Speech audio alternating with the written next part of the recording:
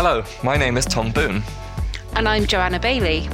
Welcome to a brand new episode of the Simple Flying Podcast, where we'll give you the lowdown on the latest news from the world of commercial aviation. Here's what we've got for you this week. Coming up today, we'll see how Virgin Atlantic plans to say goodbye to the Boeing 747, and I'll take a look at why we're excited for the arrival of Emirates A380s. Boeing has a better week with a new order for the MAX, and Joe will tell us why airlines are urging European governments to scrap quarantine restrictions. Finally, Tom will tell us all about Germany's runway problem. So now you know what's in store, let's get on with the show. And this week, I wanted to start because I just have so much to talk about. So fasten your seatbelts, sit back and relax. Tray tables up, seat backs in the upright position, and off we go. Yeah. So I wanted to start with British 747s, but actually for a change, instead of British Airways, I am going to go on and on about Virgin today. And that is because Virgin was never as big a operator at the 747 as British Airways, understandably, but it was their first aircraft type, so it is of some significance to the carrier. And obviously earlier this year, we must have talked about it in a previous podcast, the airline said that it was getting rid of all of its 747s, and actually there was a big outpour on social media of people saying I'd booked my holiday in August to say goodbye to the 747. And that's right, because they were on the way out, but they just went a little bit sooner than we expected. Yeah, but what I think is really cool is that the airline is still planning one last special goodbye for its last 747-400s. So on the 12th of December, people who have managed to get tickets, which we'll go on to in the next bit, is will get to experience what it's like to travel on, not to travel on the aircraft, but to be on the aircraft with a real special theme. And it would only cost 50 quid, so it's really quite cheap considering what you get. But when you arrive at the Virgin Atlantic hangar, you'll be given a champagne experience in the upper deck of the aircraft, which is kind of them playing on words because they're serving bubbles in the bubble. Nice, I like it. So you get welcomed with champagne in the upper deck, and then following this, you're going to go to an upper class suite with a 3-course a la carte meal served. And while you're eating, the airline's pilots of the 747 will recount their experiences flying the Queen of the Skies throughout the years. Nice. And then after that, you get to tour around the aircraft. So you get to visit the cargo bay, visit the crew rest area, all of the little bits that you never usually see. Sounds but good. Then the best bit, if you ask me, is that passengers will get to have a photo taken inside one of the aircraft's engines. Oh, awesome. I'd love to do that. Yeah. That sounds really cool. I'm guessing there aren't many tickets, though, because if everybody's getting an upper class suite, there's not that many on a 747. I wouldn't like to put my finger on a number, but I'm sure you know, Tom. Well, I believe there were only 42 tickets for sale for the experience, and they went online at 9 a.m. this morning, and it seems as though they went like that, what are you expecting though? Like we said in our article, you've got to be quick to get these if you want them. And I've so far come across one person who has actually got tickets for it. But all of the other people have said they were on right at 9 a.m. Tickets were still in stock. They managed to get them in their basket. And then by the time they typed their payments details in, they were gone. So I think it was really a case of who can type in their payment details the quickest. They should use Google Wallet. It does it for you. Yeah, that's that would have been good. But sort of then after this, the aircraft's going to go off, and it will join Atlas Air alongside two of its sisters. So it's not the end for this aircraft, which is nice because for quite a few, including V-Big, very big, my favourite Virgin 747, just because of that registration. They've all been disposed of, to put it nicely. But it's not just the Virgin Atlantic 747s that are being saved. British Airways is also getting in on the action, and on Saturday we saw its Landor aircraft fly down to Dunsfold, which is home to the 747 that's always on Top Gear and in car insurance adverts. So what that means is that one 747 in each of British Airways' significant 747 liveries has now been saved. That's great. I'm so glad they didn't scrap the retro jets because they're just gorgeous. Yeah, I mean, it's nice that they'll even live on beyond the time that they said they'd keep the livery on it now. Yeah, definitely. Preserved forever, like a proper bit of aviation heritage, as they should be. So really good. One thing I found interesting about that, though, that I read on social media was that obviously the engines on the Landor 747 are just a different shade of blue to do with delivery. But I was reading that the aircraft is going to get a couple of engines from other 747s that have gone over their maintenance deadlines, so you can't use them anymore. They're going to pop them on, take these engines off, and I don't know if they get sold on to another 747 operator. And then they're going to repaint the engines that are going on this aircraft. I'd love to know all the reasoning behind that. I guess the engines are still worth something, and they can probably, like you say, we give them a bit of a refurb and sell them on, and just stick some knackered old ones on the plane that's never going to go anywhere again. Yeah, well, I mean, I think my understanding is that engines are quite sort of, you can take them off one and put them on the other. They're not tied to the aircraft for life, which is, I mean, when we were going on the 787 Dreamliner things, they had that de-pairing order, which meant that you had to have a new engine on each aircraft with an old engine, rather than two old engines on one aircraft and two new engines on another aircraft. That way, if the older one fails, you have a new one that's going to hopefully not fail. But I think Rolls-Royce has pretty much solved the Trent 1000 issues now anyway. Yeah, they were down into like single 10 or something, weren't they, earlier in the year? So I think by the time all the Dreamliners are back in service, they'll all be done and dusted. So there's probably more on the ground for other reasons now. That's very true. So from something old and on its way out to something new and on its way in. So over the weekend, we saw Emirates take delivery of its newest A380 Super Jumbo. So, you know, Emirates is best known for having a huge fleet of these aircraft, whereas nobody else has really got any. So, like, it's no big deal to see a new one arriving, but it is the first new one they've had for a little while, and it's one of the last to roll off the Airbus production line. Technically, they took delivery on December the 4th, but actually it flew overnight and arrived with them on December the 5th. So, you know, it depends where you live, I guess, what date they actually got it delivered. And this one was... Technically, it's sort of like when the paperwork is signed is the official date of delivery. Yeah, but, so 4th of December, although it didn't touch the soil in the UAE until until the next day. ANA's A380 has already been delivered, and that's still sat in Hamburg, I'm pretty sure, or Toulouse. That's very true. Very true. So this one is registered A6 EVL, and there were a couple of reasons to be a bit excited. First of all, it arrived on sustainable aviation fuel, or a blend of SAF and normal jet fuel. And this is the first Emirates A380 to be flown using sustainable fuel. And this one was made out of some spent cooking oil in Finland. So all pretty cool stuff for Emirates to prove that the A380 can do that. But we were hoping that it would also have something else new on board, and it didn't. So Emirates, of course, as I'm sure people know, they're debuting a premium economy cabin, and the A380s that are coming in are the first aircraft to have this cabin. They're the first Middle East airline to have premium economy. So, you know, everybody's really quite excited about it. And actually, in a statement the airline sent to us today, they said that the premium economy is on one of the next two A380s. So they're not really telling us which one, but they're expecting another two before the end of December. So we should know more then. We're putting our money on the next arrival being A6 EVM, because according to AIB Family Flights, it's already done 10 test flights. So it's literally chomping at the bit, ready to go. So what do we know about the premium economy so far? Not a lot, really.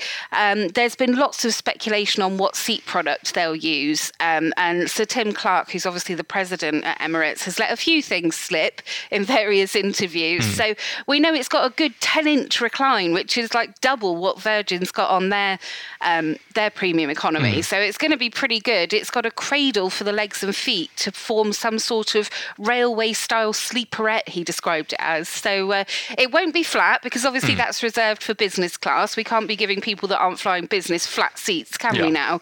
So it will be in a separate cabin, and it will be, by all accounts, something really quite comfortable. And, you know, for us plebs that really can't scrimp to save to go in business class, it's going to be a nice little upgrade for those super long Emirates flights, I think, that's somewhere between economy and business.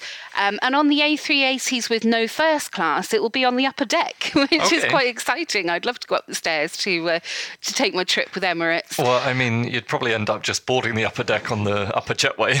That's true. I'd have to. Do they have stairs though, don't they, in the cabin? I'd have to run up and down the stairs a few times just for the fun of it, I think. So we'll know more later this month, hopefully. And after these 2 in December, that leaves just 5 A380s to be delivered from Airbus. So sad times. There's probably some more coming. So they're all for Emirates, of course. Yeah. There's probably some more coming in 2021. And last week we heard a bit of a rumour, it's unconfirmed, that the last ones won't be delivered until 2022. So an aviation journalist that we kind of follow, who's based in Germany, he said that 2 will come in April 22 and the final one in May 22. This obviously isn't confirmed by the airline, but it seems pretty likely because they're really not rushing to put their A380s back in service. So what this means is, what this means is Airbus will have wrapped up the programme a long, long time before it will be able to get rid of those last couple of aircraft. So they're going to have to find parking space for at least a year by the looks of it. Okay, well, I talked about something old, you talked about something new. So now I'm going to talk about something blue because that's how you go, isn't it? And specifically, I want to talk about Ryanair, the best low-cost carrier in Europe, if you ask me. And specifically their 737 MAX order, because we've seen, since the 737 MAX has been grounded, I think we've only seen 2 firm orders from Enter-Air, the Polish airline, in the summer. And I mean, it's no surprise that Ryanair has placed a big order for the MAX because, firstly, it's sort of like them to hit Boeing when they're down, if so to speak. Although I don't think they're on sort of taking advantage of Boeing in a malicious way. No. I think they're just sort of, the situation is there, and somebody's got to order Maxes first. Why not Ryanair? They are one of Boeing's best customers, so why not, indeed? I'm sure they got a very good deal as well. I don't think they're going to be a great Airbus customer anytime soon after O'Leary said that Boeing makes better aircraft than Airbus. I think Boeing makes more cheaper aircraft than Airbus. That's what it comes down to, basically. He did say, though, that he didn't think the discount was enough, but that Dave Calhoun probably thought that it was too much. But anyway, I think O'Leary would quite happily take them for free if he could. So that doesn't say much. So they've ordered 75 more 737 MAXes, bringing the total to 210 aircraft that they're due to get. And as such, the deal is now worth over 22 billion. I'm not going to sort of go into all the specifics of the order because I'm sure lots of people have read that. But one thing that I did find interesting was to do with how, if there's ever a press release on a MAX from Boeing, it's always interesting to see who's said what. And O'Leary didn't sort of shy away from using the term MAX, but throughout his presentation that he showed, the aircraft was written as the Boeing 737-8200. That's a mouthful. Yeah, it's interesting. But I mean, both him and Boeing said in the Q&A afterwards that they have no issue with using the term MAX. And O'Leary even said that customers will enjoy flying on this aircraft. Which I mean it's one that's going to cause discussion. I mean, personally, I would happily fly on this thing because I trust that Ryanair wouldn't fly it unless they genuinely thought it was safe.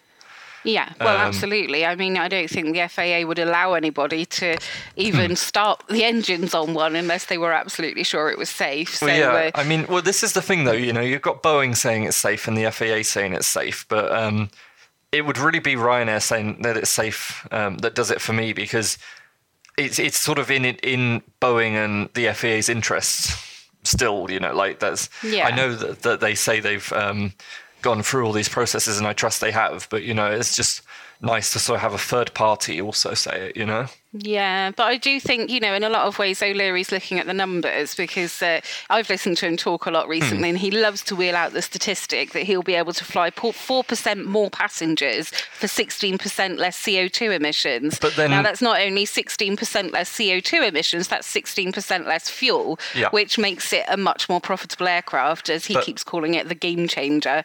You can only fly 4% more passengers if you sell 4% more seats.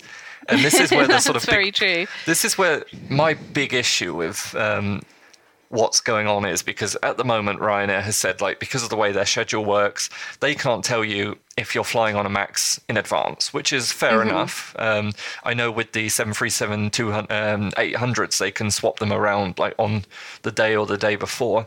But you need to know that if you're flying a MAX to be able to sell the seats on it and to sell the overwing exit, the additional overwing exit for a profit. So they're going to be wanting to charge for those extra legroom seats, and they not. So either they don't tell you if you're flying on a MAX, and then they don't sell the extra seats, or they do tell you you're flying on a MAX, and you be able to see from the seat chart that it's a MAX, even if they don't say otherwise. So. That's one to watch out for. I did ask Ryanair, and at the time they said they had nothing to add on that. So. Yeah, well, he said in an interview today that if people want to deplane, they can deplane and catch the next flight. So, if there's not a flight for 3 days, that's really, you voluntarily deplaned, so or off you go. Or if it's like a once-a-week flight, But that in itself is an evolution on what he told me in March when I chatted to him. He said it would be refunds, so... Yeah, very different. But I think they're very confident that it's going to be a great aircraft. And I think, in some ways what he said is right, that for most people, they don't really care what aircraft they're on, because they get in, it's got a nice new cabin, they've got plenty of legroom, they've got a window seat, so they're happy. Yeah. And they don't really care what the designation is, as long as it gets them there safely for a cheap fare. So I think he's got a point there, really. And I was chatting to someone not so into aviation, and I said, would you fly on the MAX? And they were like, well, no, but I would probably just get on one without realising. Yeah, exactly. I think that's going to be the case for 90% of Ryanair's customers who aren't so stupidly into airplanes as we are. And sort of just quickly to sort of wrap up on the 737 MAX, I also wanted to point out that American Airlines flew the aircraft last week, and actually to show that they trust the aircraft, they put their CEO and his wife on it. And I mean, you can kind of expect the CEO to have to go on the aircraft before it's recertified. But again, with this trust thing, I don't think, you wouldn't risk your husband or wife on the aircraft if you weren't 100% certain that the aircraft was safe. So I think it's just... But I mean, obviously, there's definitely some ground to be made up on the trust issue, but I don't think it will be a huge hurdle to overcome, just as long as nothing else happens. Can you imagine? I do. I'm very worried about the day when there's something not to do with the MCAS, like a completely unrelated strike thing. Or they have to return to the airport or do a go around. Everybody will be going crazy. Yeah, except us. We'll be like, no. I mean, that sort of wraps up my MAX thing. American will start flying the aircraft again before the end of the year. I think we have people on the first passenger flight they're doing. So that's something to watch out for if you're a regular reader. So Ryanair's got its new airplanes on the way. It's got its new management team in place. What else does it need? What it needs, actually, is for Europe to become open. And they got a bit of a win last week, because there was a new guideline published by the European Centre for Disease Prevention and Control, or ECDC, which I love because it sounds like an old rock band, and the European Union Aviation Safety Agency, EASA, as we like to call them in the in the knowledge. So what they said, they looked at kind of all the statistics and all the fundamentals of air travel and what they've learnt about passengers and COVID so far.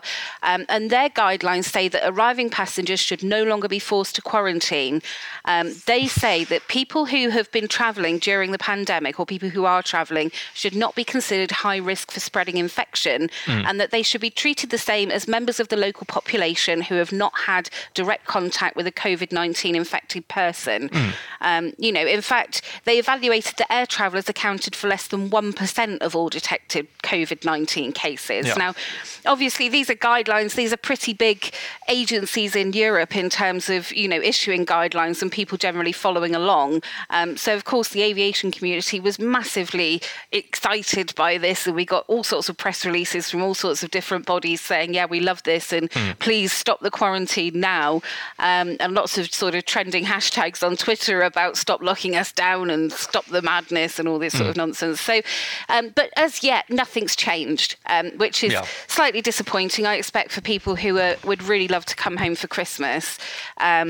But the argument is that because COVID's already well established in all European Union and European economic areas, I mean, to be frank, it's established in most parts of the globe. Yeah. So maintaining quarantine is no longer necessary. It's kind of pointless. Well, and they even went so far as to say that even testing would only serve to divert resources away from more urgent needs, such as contact tracing. So, they're basically saying, let people move. And Ryanair, our favourite airline, they openly joined in the conversation on Twitter, urging governments to act now and stop preventing people from moving. But as I say, at the time of releasing this podcast, nobody's done anything yet. But it is good news, and hopefully we're a step on the way towards being able to travel around a bit more openly and freely within Europe. So something that I know you'd love, Tom. To be frank, I don't see Britain changing their stance anytime soon, regardless. Not so much because of Brexit, as people might think I'm alluding at there, but just because in this sort of general handling of the pandemic, they've very much been forging their own path in terms of quarantines and travel restrictions. But it's interesting because I do agree with what you're saying. And it was something that was mentioned when I was on the media call of the Asia Pacific Airline Association. They were talking about if you've got two countries with relatively level numbers of COVID-19 with the same sort of restrictions in place in either place, like what does it matter if people transfer between the two? Because exactly. Even if, like at the moment, the UK and Germany, just to take my favourite example, are both high risk. But if you're coming from like the UK, one of them is higher than the other. But not by much, is it? But if you think about it, say for, I don't know the exact numbers for today, but say that the numbers in the UK are higher, the UK is still blocking people coming from Germany, which is a country with lower numbers. Yeah, well, this was the argument way back when, when all this quarantine business first started, that we were, quarantining people who stood much less of a chance of having coronavirus than people that were walking around Tesco, 2 feet away from us. So, it's a bit of madness, and hopefully they will relax things. But I don't know if we'll see it this side of Christmas. And I mean, just to finally sum up that point, what is the difference between me going from Berlin to Frankfurt on a 12-hour train and me going from, say, rural England to Frankfurt on a plane? It's I know which one I'm probably more likely to catch COVID on, if any of them. Yeah, definitely. It's I hope it gets sorted soon. Definitely.